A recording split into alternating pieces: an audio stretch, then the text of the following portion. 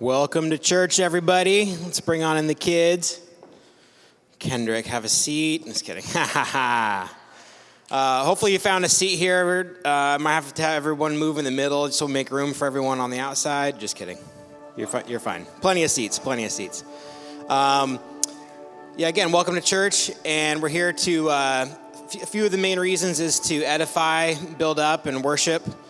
And sometimes you're one of the people that needs to be built up, and sometimes you're one of the people that does the building, and it can go back and forth. And so we just hope that you do that today, and that you also worship Jesus with us. So go ahead and stand.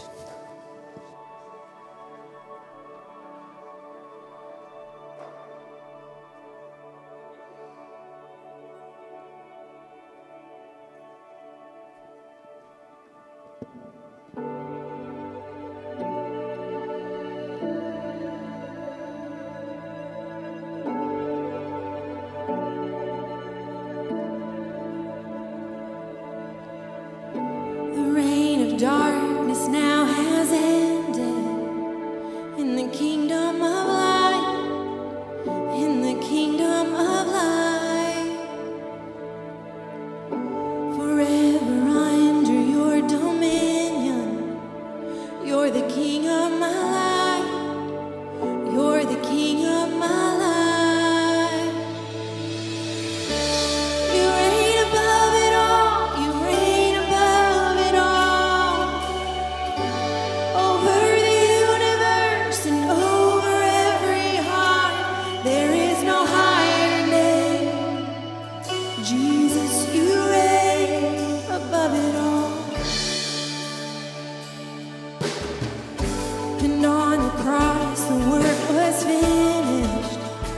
God, you poured out your life just to give us new life. Now from the lips of the forgiven, hear an anthem arise. Jesus, you are alive. You reign above it all. You reign above it all. Over the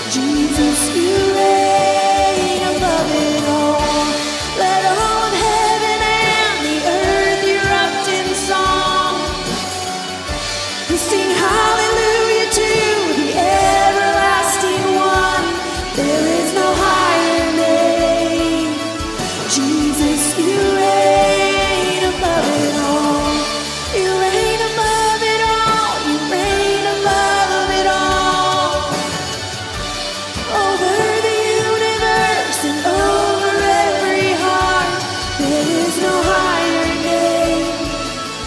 Jesus, you reign above it all. You reign above it all. You reign above it all.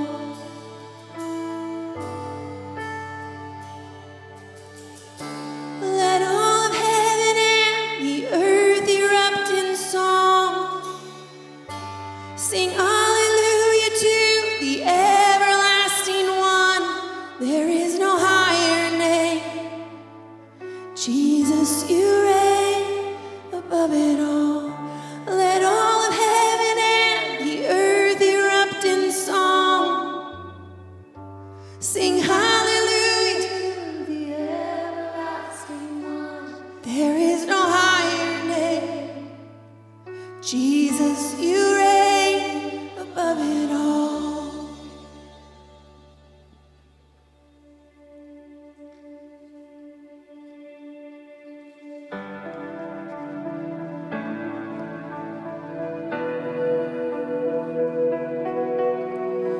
You see what's hidden under the surface.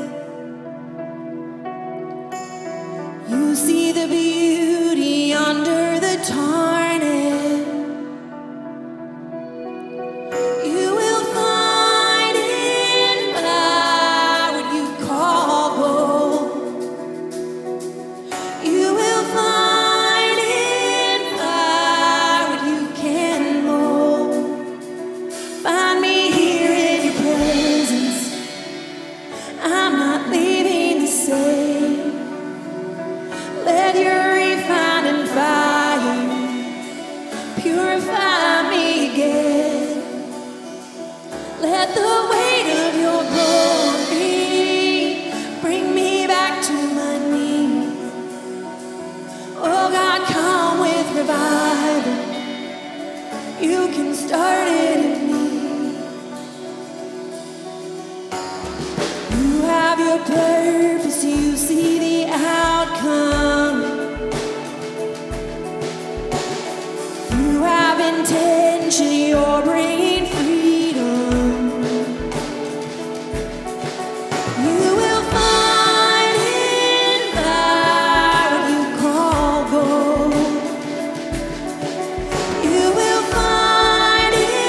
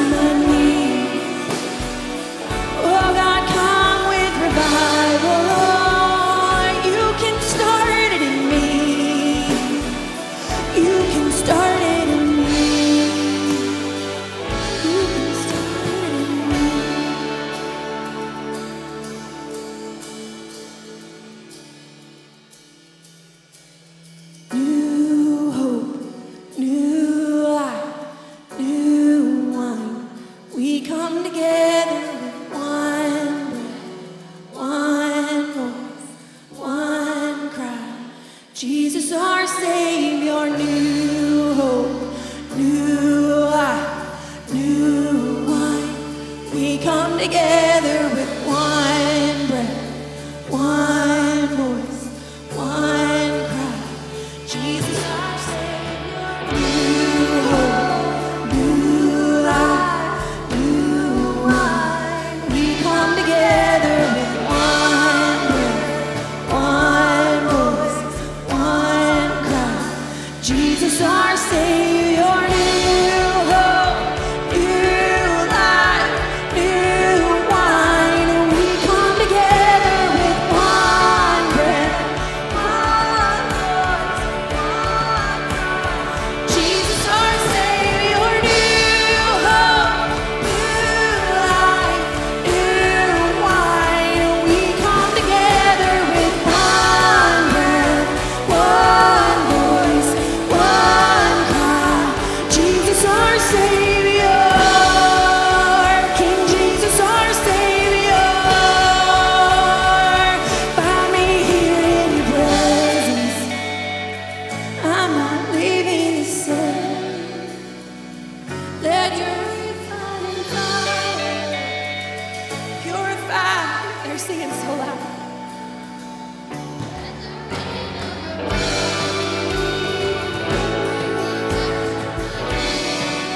They sound good this morning, don't they?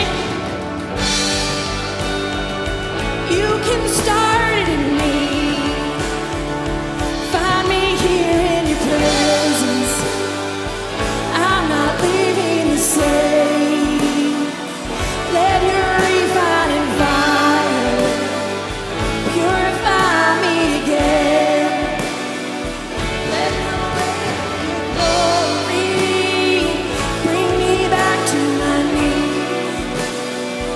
Oh God, come with revival.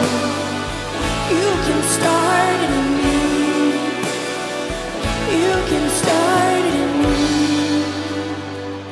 Oh, start it in me.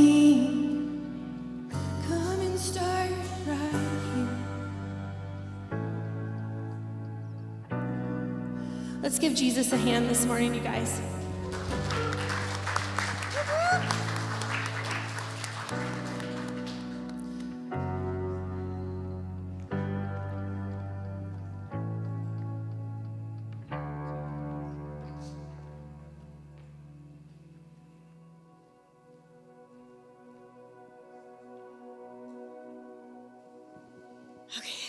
That was good.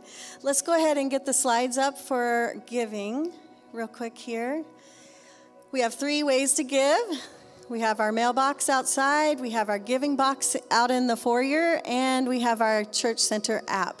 So those are the 3 ways. I wanted to just have us think about something for just a second here. You know, when we give generously and when we give sacrificially, it's not because God needs anything. It's not that. It's because we love him and because we want to show our love to him. So giving is an expression of that love that we have for him. It's also obedience, yes, of course, but it's also an expression of our gratitude and our trust and our increasing joy. And so I just wanted to share that with you. It's important to know that giving is actually a part of worship. It's an act of worship. And so thank you. Thank you all for giving sacrificially. We really, really appreciate it. And I'm going to go ahead and let's just pray. Lord, we offer these gifts, our tithes and our offerings to you with thankful hearts and in joyous praise. As we give of our money, we surrender our whole beings to you in worship and adoration. Lord, may this offering extend the work of your kingdom in your church, your community, and into the beautiful world which you have made. Thank you, God. We just love you, and we just want to worship you in all that we are and all that we have. In Jesus' name I pray, amen.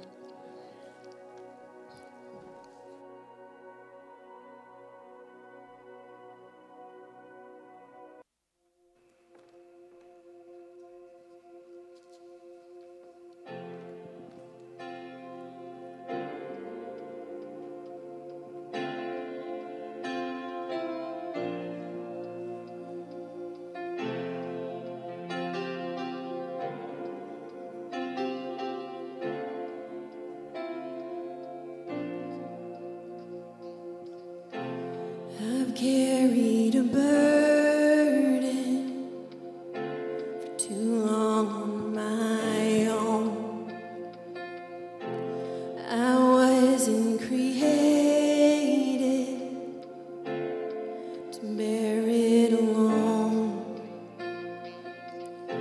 I hear your invitation to let it all go. I see it now. I'm laying it down, and I know that I need you. I run to the Father, fall into grace. I'm done with the hiding, no reason to wait. My heart needs a surgeon, my soul needs a friend, so I'll run to the Father again and again and again and again. Oh, oh, oh. You saw my condition. You had a plan from the start. Your son for redemption was the price for my heart.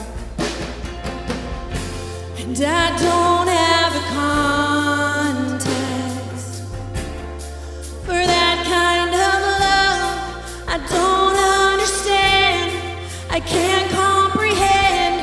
All I know is I need you. So I'll run to the Father, fall into grace. I'm done with the hiding, no reason to wait. My heart needs a surgeon, my soul needs a friend, so I'll run to the Father again and again and again and again. Oh, oh,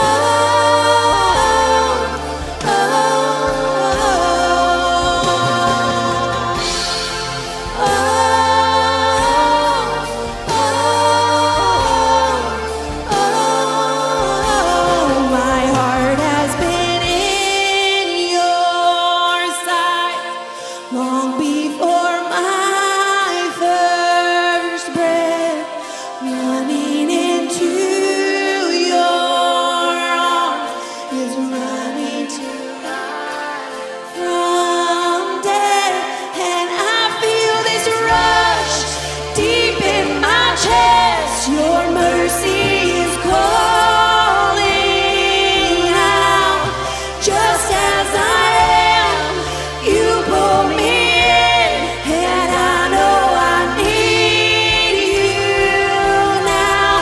So I run to the Father, fall into grace. I'm done with the hiding, no reason to wait. My heart found a surgeon, my soul found a friend, so I'll run to the Father again and again, and I'll run to the Father, fall into grace. I'm done with the hiding, there's no reason to wait. My heart found a surgeon, my soul found a friend, so I'll run to the Father again and again and again and again. Oh, oh,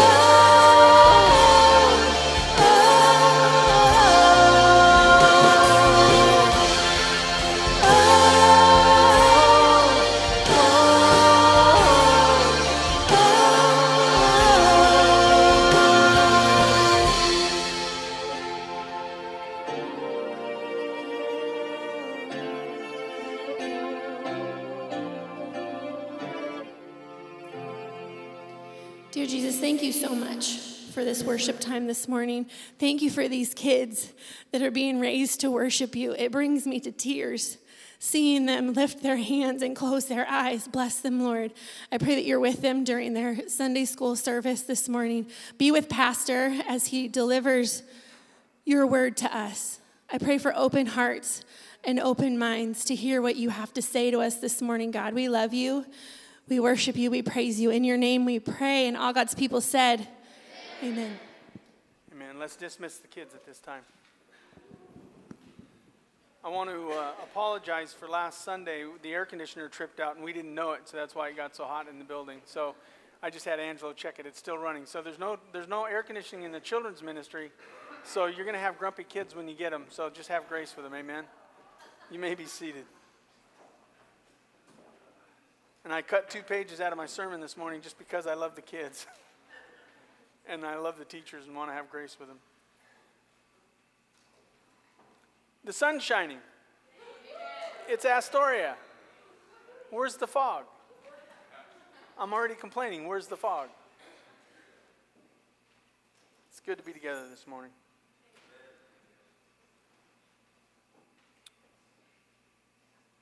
My wife is trying to put me on a healthy diet to increase my happiness. She says that she feels happier when she's eating healthier. Her problem is, I don't want to. I know it's true. I know it's true, but it's not what I want to do. It's not what I want to do. The question is, will we settle for what I know is wrong, or will I do what might save my life? And will I care for the people around me enough to say, this is the best thing for you? You need to go on a diet that's healthier. It's not a diet to lose weight, it's a diet to eat healthier. So, not that I couldn't lose a few pounds, but shut up about that. But I thought about where we've been in Isaiah chapter 6 and verse 9, and next week we're going to delve more into how the Holy Spirit works in salvation. And I'm excited about that. But this week I just thought I'd do something simple, something to answer what I preached last week, because I felt like last week was, and I'll talk about that in a minute, just the rantings of an old pastor. Sometimes you get to do that as a pastor. If it's good for me, it's probably good for you. Is that not true? Yeah. If eating healthy is good for me, it's probably good for you to eat healthy.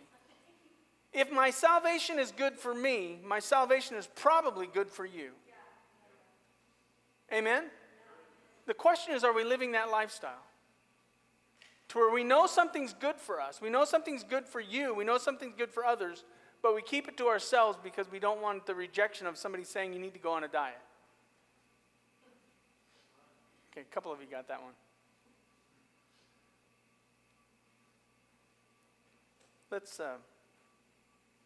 Let's pray.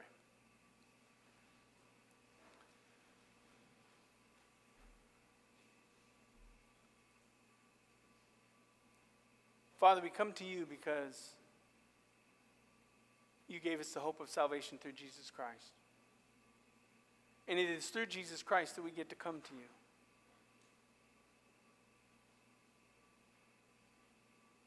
And it's through your Spirit that our sins are cleansed of us. And we're empowered to live a whole new life through you.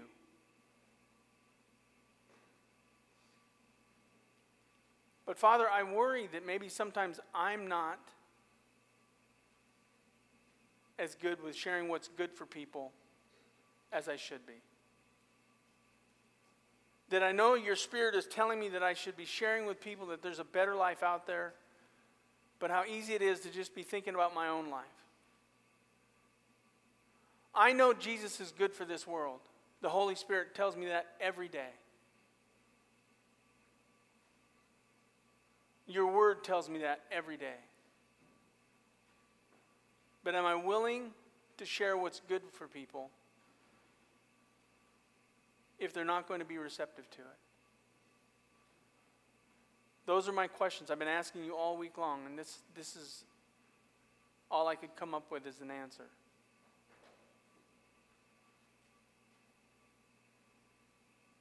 We need your help today to open ourselves up to your Spirit.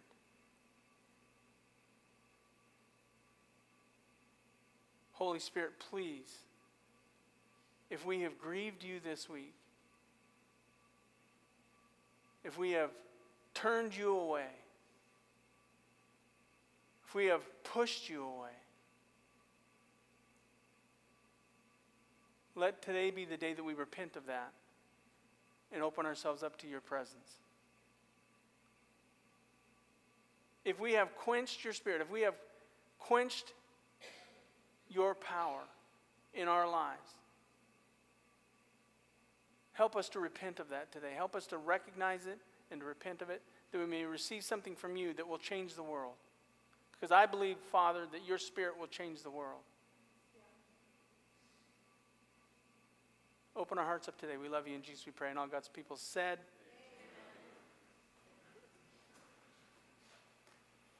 for years, Israel had a pattern. And that pattern was they would confess of being children of God. They claimed to be children of God. But they then chose to live life their own way. So they would say that they were believers, that they were children of God. We could even say they were Christians. But they chose to live life their own way. And then they would face some form of chastening from God, because God loves his children and only chastens the ones that he loves. And they would then play as repentant children because they wanted the chastening to stop. Have you ever punished your child and you knew they weren't sorry for it, but they said sorry, but they said sorry, but they really weren't sorry? Acting as if they were sad for their sin. But you knew they weren't really sad for their sin. They're just sad that they got caught in their sin.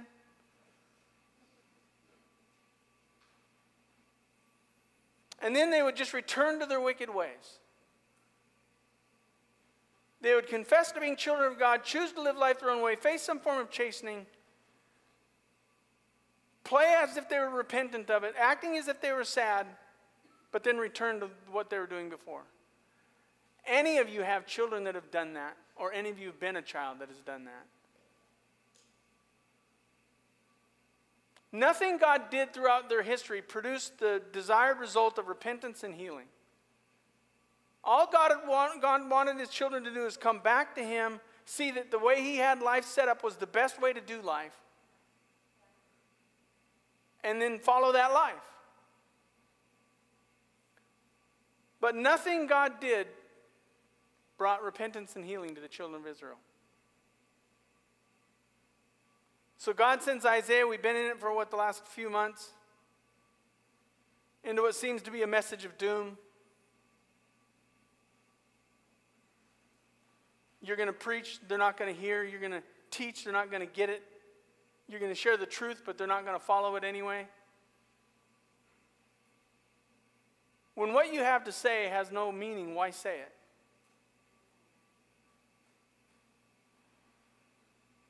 Now, this message would allow God, this message of God from Isaiah would allow God to be justified when he judges mankind. He could say, I tried to tell you the right way to go. I tried to give you the truth. I tried to share the truth with you about who I am and who you are and how I can change your life and how you should be living life to the fullest through me. He could say, I tried to communicate. He did it through many different prophets and preachers to no avail. They just would not live the life that God determined was best for them. 2 Peter chapter 3 and verse 9 is one of my favorite verses. It says, the Lord is not slow to fulfill his promises, some count slowness, but is patient towards you, not willing that any should perish, but that all should reach repentance. God has this beautiful heart. He's so patient with you and me. He's so patient with us in our sin. He's so patient with when we choose to reject his ways and live our ways. He's so patient with us when we fake repentance and we feign I've got my words mixed up. Contrition. There we go. That's the word I was looking for. It's a big word for me. He just wants us all to reach that place where we're honest with him and we're humbled by our sin, and we honestly confess it and start living according to his holy ways and word. Because he wants us all to reach repentance, obtain. But there's a time limit on God's grace in this form. Isaiah was to preach until all those who heard the message rejected it and were destroyed. God says, just keep preaching it, just keep preaching it, just keep preaching it until their lives are destroyed. Just keep preaching it. There's a time limit. I'm going to keep having grace. I'm going to keep having patience. I'm going to keep trying to get them to come back to me. I'm going to keep telling them, sending messengers to tell them to change their lives.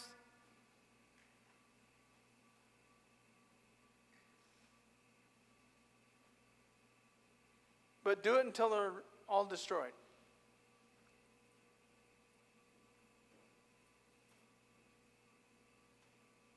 See, Isaiah was to preach till all those who heard the message rejected it and their lives were ended. I've literally shared the gospel of Jesus Christ with people on their deathbed who have been around Christianity their whole life and rejected it over and over and over and over and over and over and over again. And even on their deathbed stuck their fist up at God and said, I will not believe.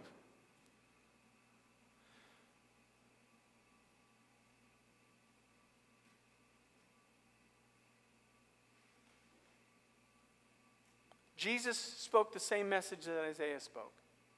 You'll find it in Matthew 13, 14, and 15, Mark chapter 4, verse 11 and 12, Luke chapter 8 and verse 10, John chapter 12 and verse 40. Same message. You're going to preach and they're not going to hear. You're going to preach and they're going to reject your word. It's the same message that Jesus preached. It's the same message that Paul preached. And it was the same people. They spoke to the Jews about Jesus and they just would not accept Christ as their Savior. And the very same Jewish people who played at repentance, feigned contrition through religion, and returned to their wicked, wicked ways, neither Babylonian captivity or Roman occupation would cause Israel to repent and be healed.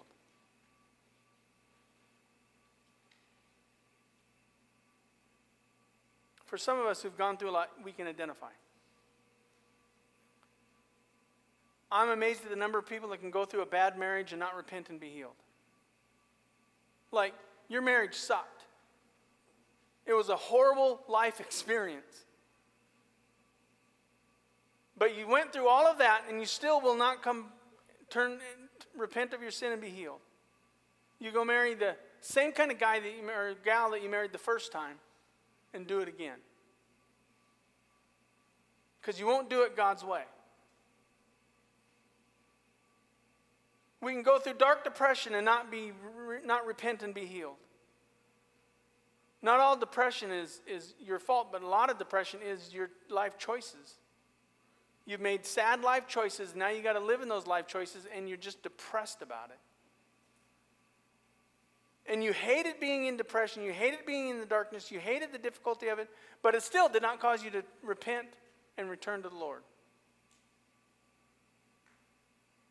You can go through difficult addiction and not repent and be healed. I'm amazed at the number of people who struggle with addiction, and your life is horrible. But you still will not repent and be healed. You'll play repentant. You'll act sad. But when you get the opportunity, you go right back to the very life that you hated.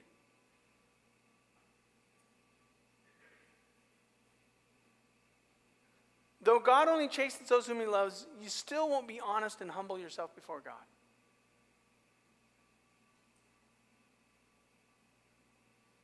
For Isaiah, he tried to communicate with them, but they didn't want to hear it. His message would fall on deaf ears, dead hearts, and blind minds.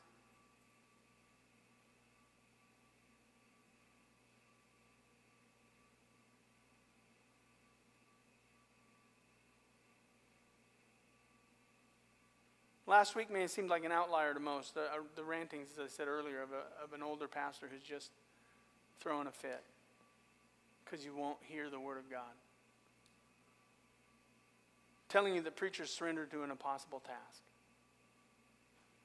Preaching a message that most are unwilling to receive.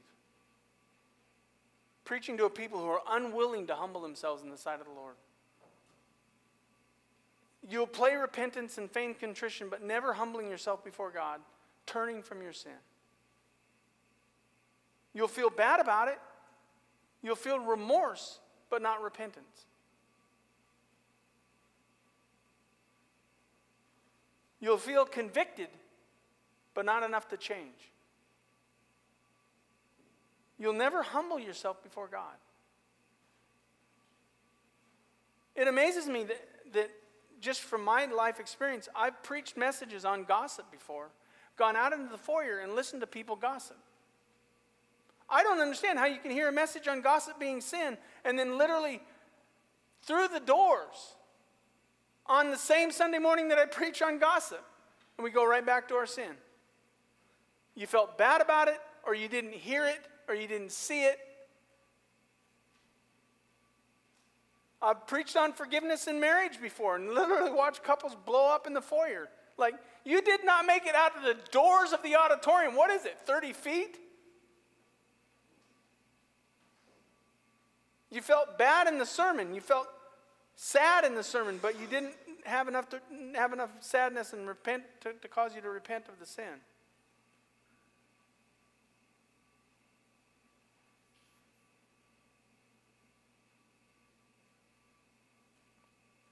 Have you done that? Not just here. You've heard the Word of God preached, and you thought, I need to make some changes. But by the time you get out the door, you're back to the way you were before.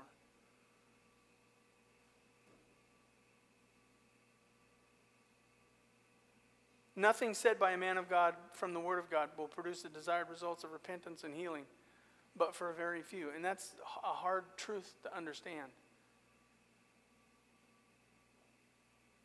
Israel was so hardened to sin. This is what God said about and then to the children of Israel in Isaiah chapter 5 and verse 18.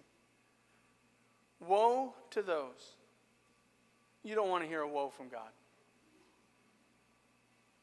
He's God.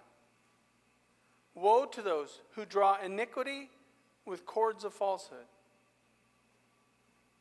Draw iniquity with cords of falsehood. That's sin that's leading. You're choosing the type of sin that you want to lead your life. Who draw sin as with cart ropes. You're trying to control it. Who say, let him be quick, speaking of God. Let him be quick. Let him speed his work that we may see it. Let the counsel of the Holy One of Israel draw near. Let it come that we may know it.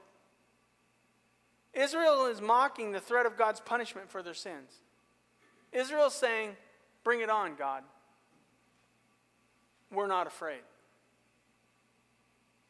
I wonder how often we are sinning against God or living a life of rebellion against the Word of God. And we're okay with it. And we're literally saying to God, bring it on. I'm not afraid of you. I hear what you're saying, God. I know what you're saying to me. I know you're talking to me. I know you're using a man of God to preach the Word of God to me. But you're just going to reject the Word of God that's preached to you. You're literally saying, God, I'm going to control my own sinful choices. I'm going to choose what sin is and bring it on. God, does that not, is it just me, or does that scare you a little bit that we can do that?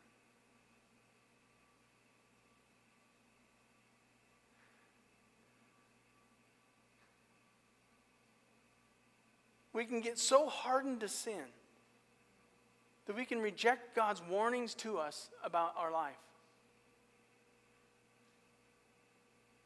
That we can feel bad and we can feel sad, but when the first moment we get a chance, we go right back to what we were doing before. Am I the only one that struggles with this?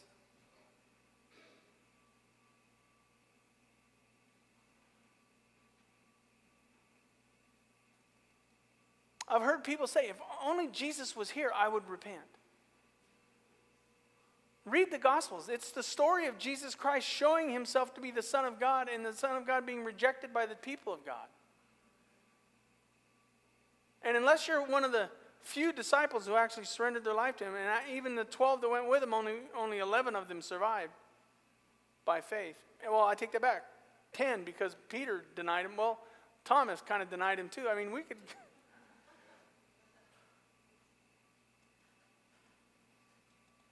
Jesus fulfilled the prophetic words in Isaiah 7:14, which says, "Therefore the Lord himself will give you a sign. Behold, a virgin will conceive and bear a son, and we shall call his name God with us."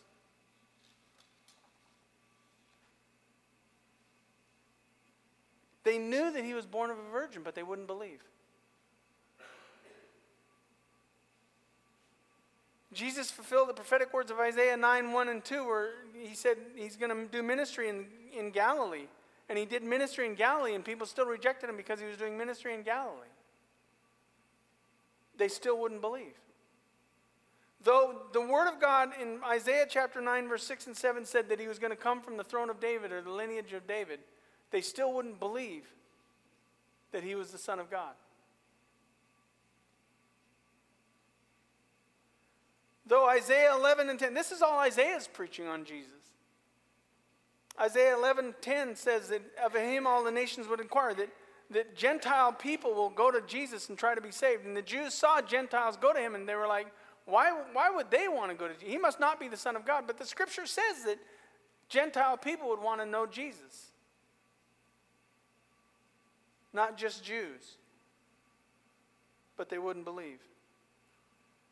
Isaiah 40 verse 3 talks about John the Baptist saying, "A voice cries in the wilderness, prepare the way of the Lord, make straight in the desert the highway of our God."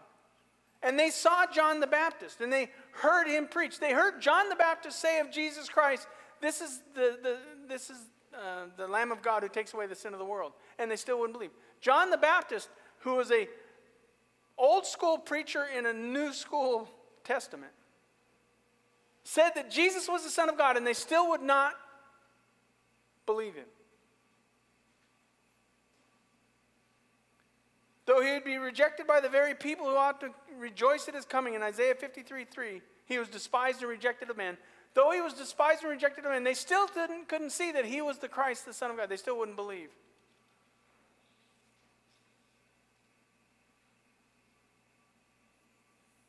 No matter what people saw in Jesus, they still wouldn't believe. And I wonder what kind of hinders us from not living a life of faith in the Word of God and obedience to the Word of God.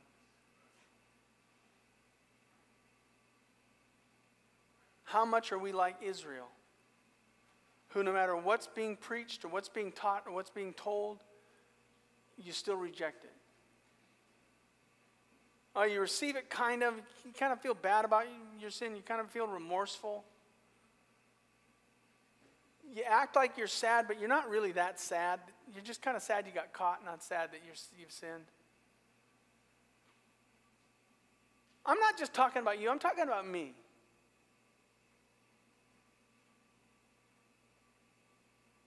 And no matter what God has put you through, no matter how many difficult times, you really have never fully surrendered your life to him. You give him little parts and pieces, little seasons maybe. I've watched over the years where people will come to know Christ as their Savior. They'll come to church. Their lives will be destroyed. Their lives will be a wreck. They'll come to know Christ as their Savior. Their life will start to be changed. They'll start to follow him for a while. But the first chance they get to go back into the world, they go back into the world. They forget where they've been, and they forget what they've been through. And so they reject the message of God.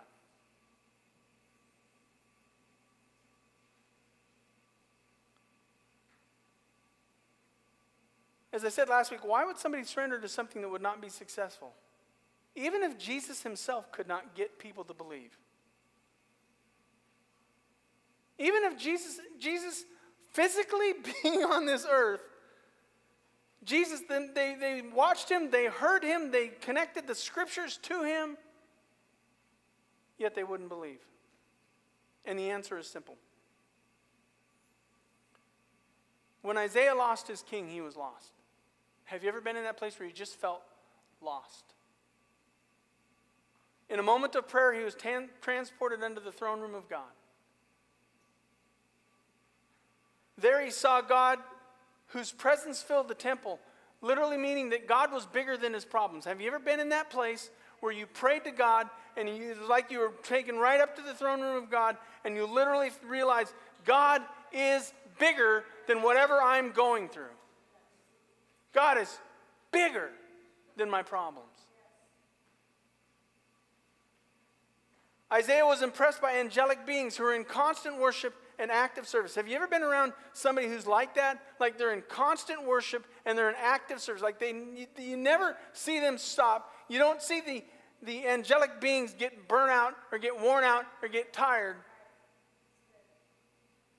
They're just constantly serving and constantly worshiping and constantly loving, and they just won't stop no matter what's going on. Because King Uzziah's death did not stop the angels from worshiping God. He heard them cry out, "Holy, holy, holy is the Lord God of hosts." The whole earth is full of his presence or glory. I think we're going to be shocked when we actually see what real worship's like in heaven. Amen? I'm not knocking your worship today. That was great. But I'm just saying that when you literally see these angelic beings going around the throne of God, singing, "Holy, holy," and someone's going to say, somebody is going to get up there and say, "Is that all they say is the same words over and over and over again?" Who taught them 7-11? Same 7 words 11 times. That was free. And it felt good. I think we're going to be shocked when we see these angelic beings worshiping God over and over and over again. And this shook Isaiah, standing in the presence of a holy God. I've come to the place in my life where I realize if you've really met God, it should be impactful. It should kind of mess you up a little bit. It should challenge you. And Isaiah, seeing the king, the Lord of the army, the Lord of the armies of God, he humbled himself and said, "I'm a man of unclean lips, and I dwell in the midst of a people of unclean lips." When he saw God in his holiness, when he saw God high and lifted up, when he actually met God, he saw his sin. He saw his internal sin and his external sin. I'm a man of unclean lips, and I choose to live with sinful people. And he repented of that. He confessed it his sin. He said, "I can't. This is who I shouldn't be." And as I said 3 weeks ago, when he confessed his sin, an angel responded into his honest humility and goes over to the throne of God, takes a coal off the altar of God, which is a picture of the sacrifice of Jesus Christ, and put that coal right on the place where his sin was. The song used to say, "There to the heart was the blood applied. Glory to his name." I don't know if that fits. The hymn just came to me. I'm not sure if that's the Holy Spirit or that's just me.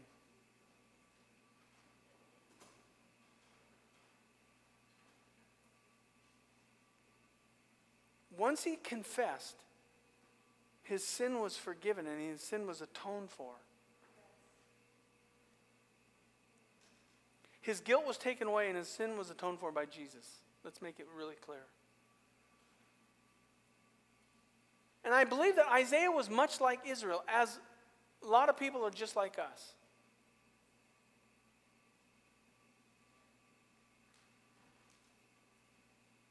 Before our salvation, we were sinners, right? Just 3 of us.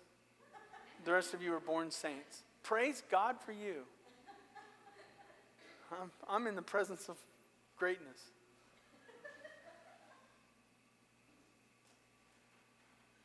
But see, we know before his salvation, he was a sinner who lived his life obeying and disobeying God. So sometimes he would obey God, sometimes he wouldn't obey God. How do we know that? Because of the guilt that he felt. Amen? If you're innocent, you don't feel guilt. If you are without sin, there is no guilt. If you haven't done anything wrong, there's no reason to worry about being wrong. Right? But Isaiah felt guilt. How do we know that? Because the angel said your guilt's removed the moment that he trusted Christ as his Savior, confessing his sin. Guilt is the evidence of sin.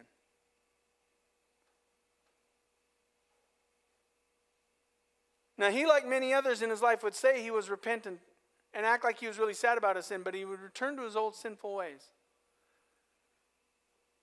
We've all done that. But this was a different experience.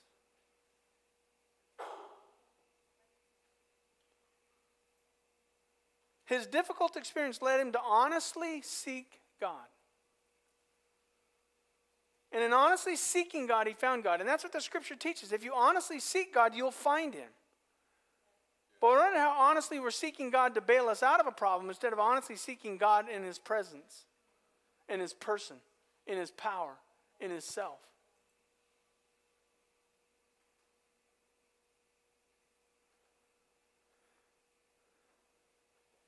We know this because of Isaiah's response to the recognition of his external and internal sins. When he saw God, he said, I am a man of unclean, I am in the presence of a holy God, and I am not holy. And this is what I've done, and this is who I am.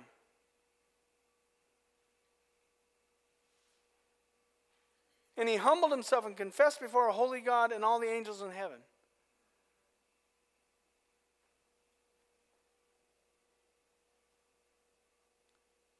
Once his guilt was taken away, we know from last week, it was such a fantastic experience that he immediately surrendered to serve God before he even knew what he was surrendering to. This salvation experience was so powerful, so life-changing, so crazy, that when God says, whom shall I send and who will go for us? And he said, I'll go. Before he even knew he was signing up for a ministry that was not going to be successful. Why would he do that?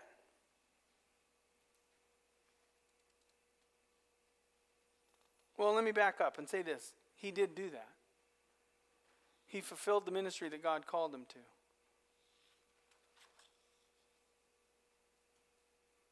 He preached for a number of years to a people of God who rejected the word of God. And he just kept, because God promised there would be a remnant, so there was a few that would come. I mean, at least it wasn't like Jeremiah who had no converts. Like, this was a season of difficult time where people were either repented of sin or they continued in their sin, and most of them just continued. Throughout the book of Isaiah, Isaiah shares with his people about Jesus and how his sacrifice would pave the way for their forgiveness of sins. That's all he preached was Jesus over and over and over again.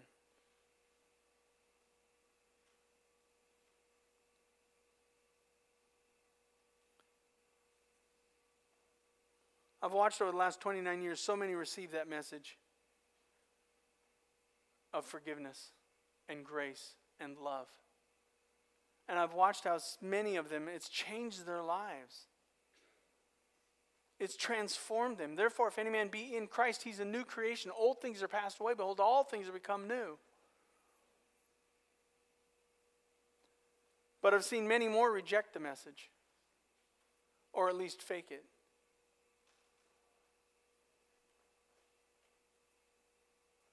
See, I think the difference is those in humility and honesty who call upon the name of the Lord through genuine repentance find deep healing, which is what Jesus and Isaiah and Paul all said. If you trust Christ as your Savior, and you truly do, you'll find deep healing in your souls. Not just a way to go from hell to heaven, but you'll literally be forgiven of your sins and freed from the bondage of that sin. And his love will begin to heal your heart and give you hope and happiness, which is what my wife's trying to do with my diet.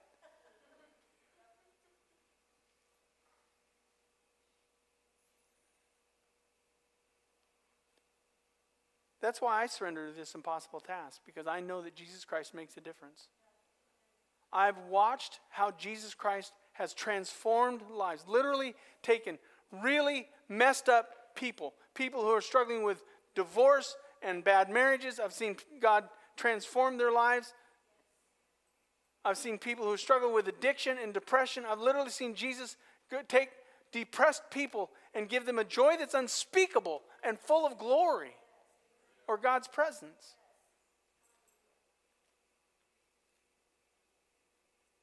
I've seen addicts get free from their addiction.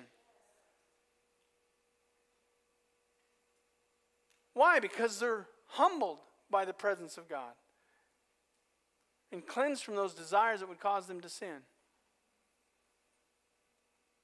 1 John 1:9 says, if we confess our sins, he's faithful and just to forgive us of our sins and to cleanse us from all unrighteousness.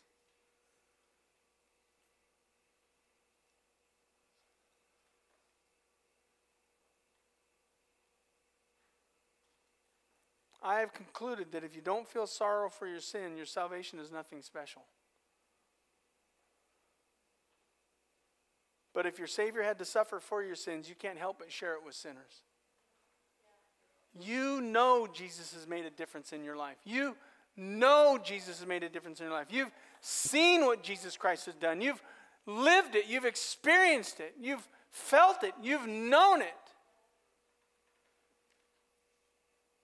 See, I was once an impossible task where preachers, since a child, preached to me and I rejected their message. Dad, it's so boring in church. Is that all he does is talk? Dad, he's yelling. Why is he yelling? I heard the message of salvation over and over and over again. And there was times that I would feel remorse or a slight kind of repentance. I would feel sad to a degree that I wasn't what I should be doing. But the moment I got out of that building, I went right back to my sin. We used to have a youth group of 100 kids. And I wouldn't suggest it.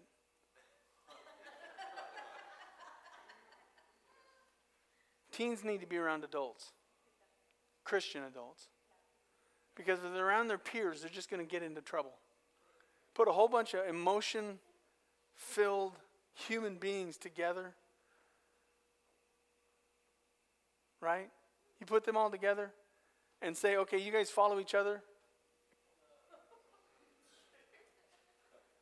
I'm not saying they're bad kids. I'm saying they're going to do the dumbest things because that's what you are when you're a teenager. You're just kind of dumb. I was one. I'm not knocking you. I'm just saying it's true. But we were a part of that group, and I remember we would, this poor youth leader, he would teach us on 1 Corinthians 13. We stayed in 1 Corinthians 13 for 4 years. We never got out of it, 1 Corinthians 13. It's on love. Love is not lust. That's what he opened with. We didn't believe him. Because we would go after youth group, we would just go live like, we would feel bad about our sin. We would feel sorry for our sin, but we would just go right back afterwards and go out and get drunk. I'm not saying kids are doing that today. I don't know what they do today because I'm not a kid. But back then, it didn't matter what he taught. We weren't going to listen.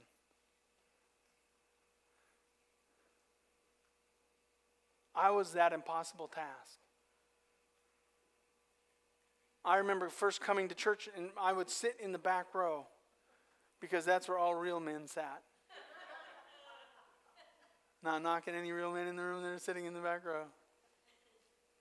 I'm just saying that's where I sat. And I remember basically saying to my preacher, I dare you to try to change my life. I remember listening to the songs that were saying, this is stupid. Who are they singing to? These are dumb songs. Nobody sings these songs. I remember hearing him call every service to repent of sin. And I was like, I'm good. I'm good. These other people might be messed up. But I'm good. And then one night, yes, that's when we actually had services at night. one night,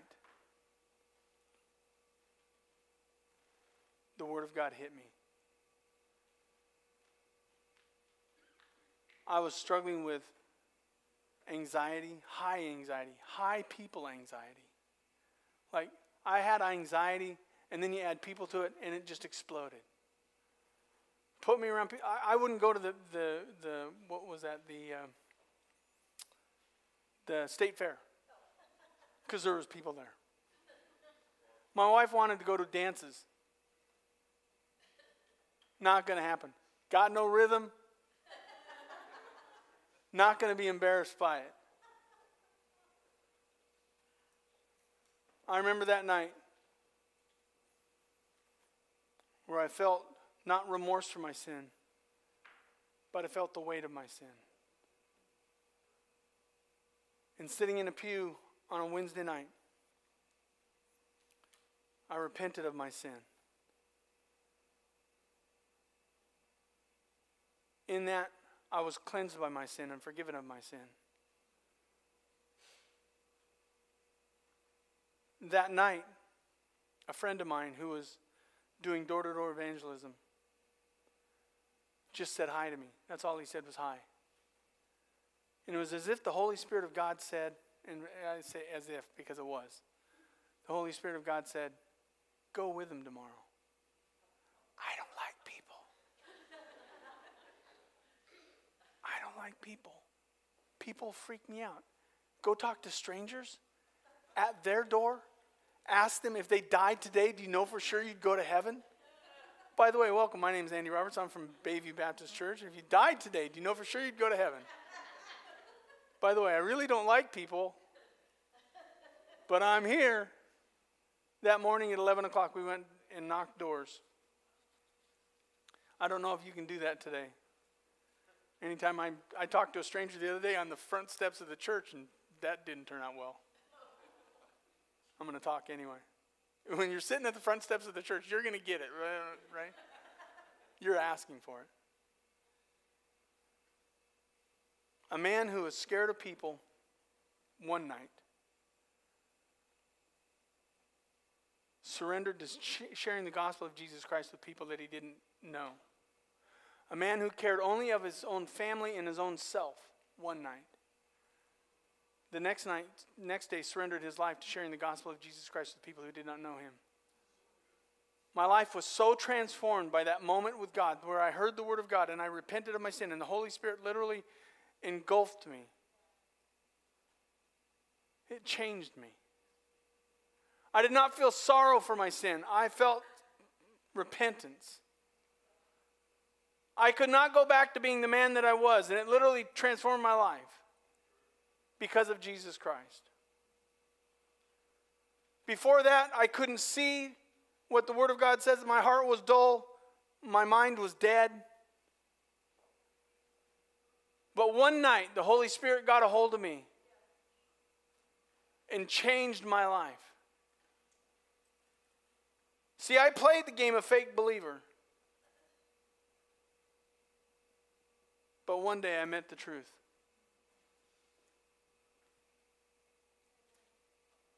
You know, this was Paul's way. Some days you got to get knocked off your donkey.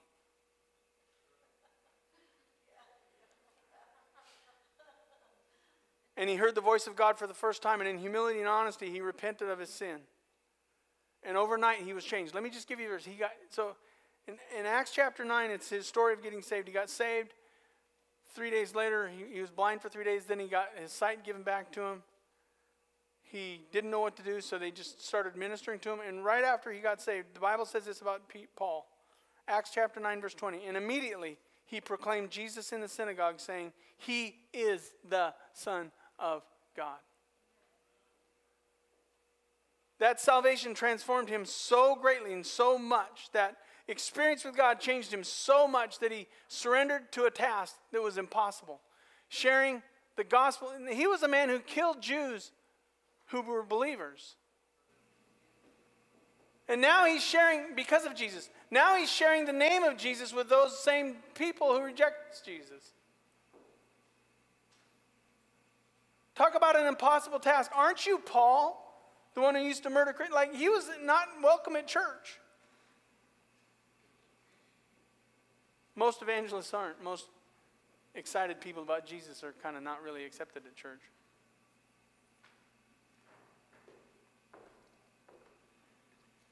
See, I believe this to be true, and this isn't to be negative towards you, but some of you are Israel. You will hear but not perceive.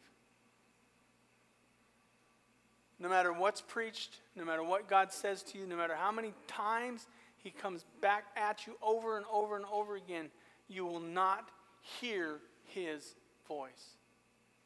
The Holy Spirit will try and try and try to challenge, convict you of sin, to change you, to save you. You'll just keep rejecting him over and over and over again, and you will quench his spirit, and then you will grieve his spirit, meaning you don't get the power of God in your life because you won't accept the presence of God in your life.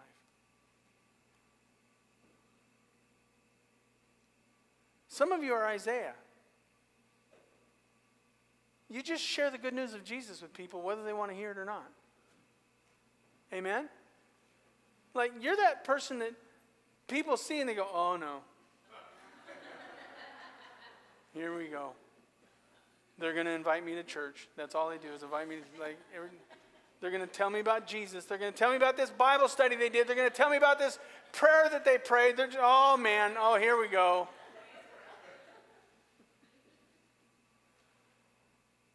But some of you are in between.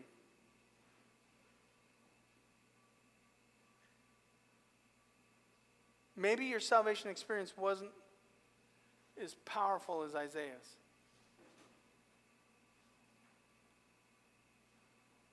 But it might not have been what God did in your salvation experience. It might be what you didn't do in your salvation experience. Maybe you didn't really repent. And people don't like that word. We hate that word. We fight that word. But maybe you didn't see God, you just saw yourself. Because I think if you see God, you can't help but humble yourself and repent of your sinful ways. And I don't, like, you would remember a coal touching your sinful lips and an angel saying, your sins have been forgiven. You would remember that. Would you not? Or maybe you just prayed a prayer to get out of hell.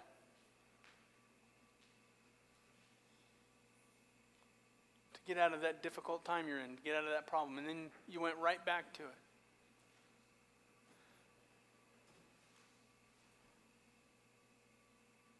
You kind of know what you should do, but you won't.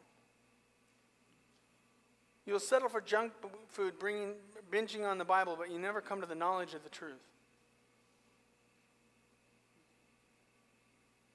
That we've been given an impossible task of sharing the gospel of Jesus Christ with people who do not know Jesus. And the reason you don't share it is because maybe it wasn't that big of a deal to you. My wife's sharing health with me because she knows in her life, healthy eating has helped her live life better. Don't we believe that Jesus Christ helps people live life better? No, that's not going to happen. Don't we believe that Jesus Christ makes life better? Don't we believe that he can transform life? Don't we believe that he can take an addict and free him from the bondage of that sin? Don't we believe he can bring light to a dark place into person? Don't we believe that he can either restore marriage or restore you after a broken marriage? Don't we believe that you can find love even if you haven't been loved by humans? You can find love in God that is amazing? Then if you know that, if you feel that, if you've experienced that, why won't you share it?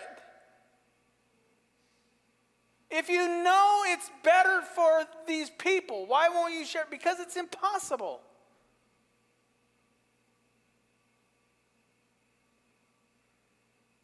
It's impossible for you. It's not impossible for the Holy Spirit to convict people of sin. It's not impossible for the Holy Spirit to challenge people to repent. It's not impossible for him.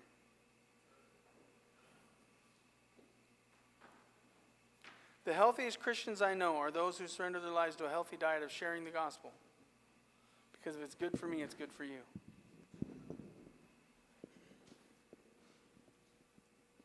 But there's a lot of people like me towards my wife who I know that my wife is right, that I need to change my diet so that I'm healthier, and if I'm healthier, I'm happier. And she just keeps telling me every day. She preaches the gospel of you need to eat better. And I keep telling her, I'm not going to do it. And she keeps saying, I'm just going to keep saying it over and over and over again. I'm eating things now that I've never eaten in my life because my wife will not shut up. And don't tell her, but I feel better.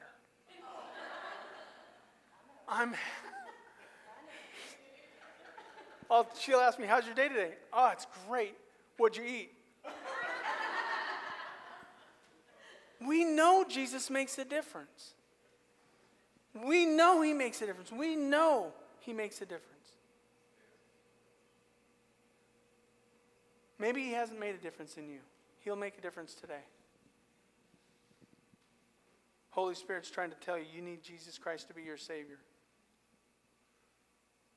Because if he's your Savior, you're happier. You have a joy that's unspeakable, and because it's full of God's presence. And the Holy Spirit of God is inside of you saying, you should be happy that you're forgiven. You don't have any guilt anymore.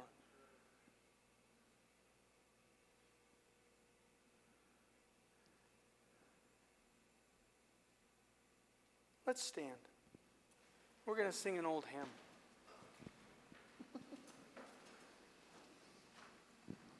But I'm going to ask you to do me a favor and only sing it if you mean it. If you don't know it, just listen to it. But if you do know it and you do believe it, do something with it. Because there's a world full of people who do not know Jesus Christ as their Savior. There's houses that you do life in with people who don't know Jesus Christ as their Savior. I know it's hard. Don't get me wrong. I understand that. We've talked about that last week. It's an impossible task. Not for God. He's not willing that any should perish, and neither should we be. But that all should come to repentance. All should reach repentance. Let's sing, I've decided to follow Jesus. I have decided to follow Jesus. I have decided to follow Jesus. I have decided to follow Jesus. Get this part. No turning back, no turning back. Have you made that decision in your life? Have you made that decision in your life? I've decided to follow Jesus, and I'm not turning back. This is a difficult task, but I'm not going to turn back from it. Let's go second verse. Though no one join me, still I will follow. Though no one join me, still I will follow. Though no one join me, still I will follow. No turning back, no turning back. If you won't go with me, I'll go by myself. I so believe in this message, I don't need people to go with me to do it. I want people to join me. I want you to be a part of what God is trying to do in this world. But if you won't join me, I'm still going to follow Jesus. So let's sing the last verse. Though no one join me, the cross before me, the world behind me, the cross before me,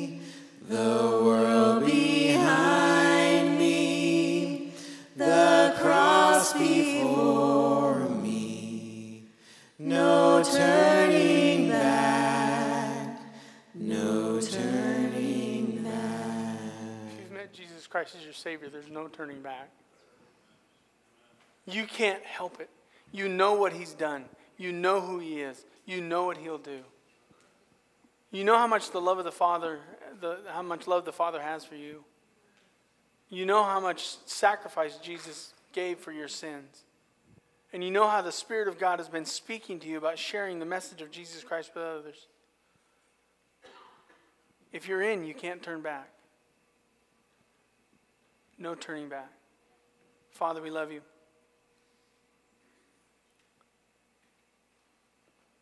And I just believe that there are people in this room, many people in this room, who've decided to follow Jesus. But sometimes we forget that we were the difficult ones. That we were the ones that rejected the message. That we were the ones that pushed away. That we were the ones that didn't hear, wouldn't see, wouldn't obey. But one day, Father, you met us. Your Spirit called upon us, moved us to you, brought us to you. And through our confession of sin, transformed us through the sacrifice, the atonement of our sin by Jesus Christ. And we literally had our lives changed by you. Father, let us spend this fall sharing the gospel of Jesus Christ with those who don't know it. At whatever cost. We love you. If there's somebody in this room, Father, and I don't know them, but if there's somebody in this room that does not know Jesus Christ as their Savior, encourage them to come up to me or Elsie or Deborah or Anthony, anyone else on the Verlin. Encourage them to just come and ask us how they could know for sure who Jesus is. And how they can be guaranteed the forgiveness of their sins so their guilt can be taken away. Encourage their hearts, Father. Let this church be a church filled with people who are not ashamed to share the good news of Jesus Christ with people who don't know Him. We love you, Jesus. Prepare us for next week, Father. I believe next week is a big week for this church. So I just pray that you prepare our hearts, that we would be open to hearing what the Holy Spirit has to say next week. Encourage us. We love you. In Jesus we pray. And all God's people said, amen. Guys, thanks for coming. Please don't forget your kids. They're probably sweating right now.